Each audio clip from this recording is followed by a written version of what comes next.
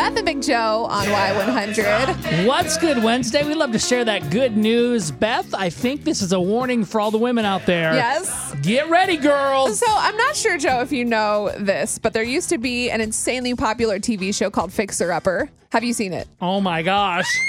Have you? Love it. Okay. Yeah, it's a good show. It was filmed up in Waco, which is about 3 hours from here, which is another reason why we love it so much. Anyways, Chip and Joanna, they decided to take a break from the show and kind of focus on living their life. They built this network, Magnolia Network. They started this Magnolia Market brand. So you can actually go to Waco, visit their shops and the restaurants and everything. It's incredible, right?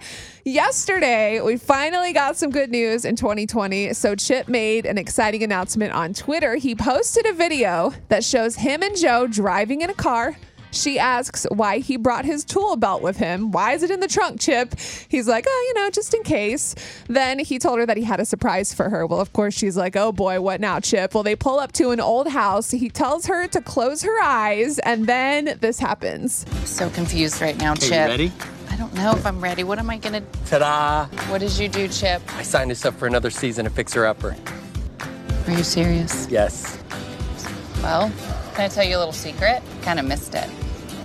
Let's do it. It's back! Oh my God! Yeah! So it's so exciting. It's going to be on their Magnolia Network, so they're going to be rolling in more money, but it's coming in 2021. All right. Best news ever. Yeah, another reason to get this year over with. All right, this is a great story. Shout out to all of our men and women that are currently serving and protecting and all the veterans that we have out there. This World War II vet, he's in Rhode Island. The guy turned 93 over the weekend, so his friends and neighbors put together a big socially distanced parade for him. Aww. And it's just so cool to see this. His daughter said he loved it, and he even drank a beer, which, of course, What? That's amazing. you got to drink a beer on your birthday. Here's his daughter. He's just my hero. He's my teacher. He's my best friend. It's my dad.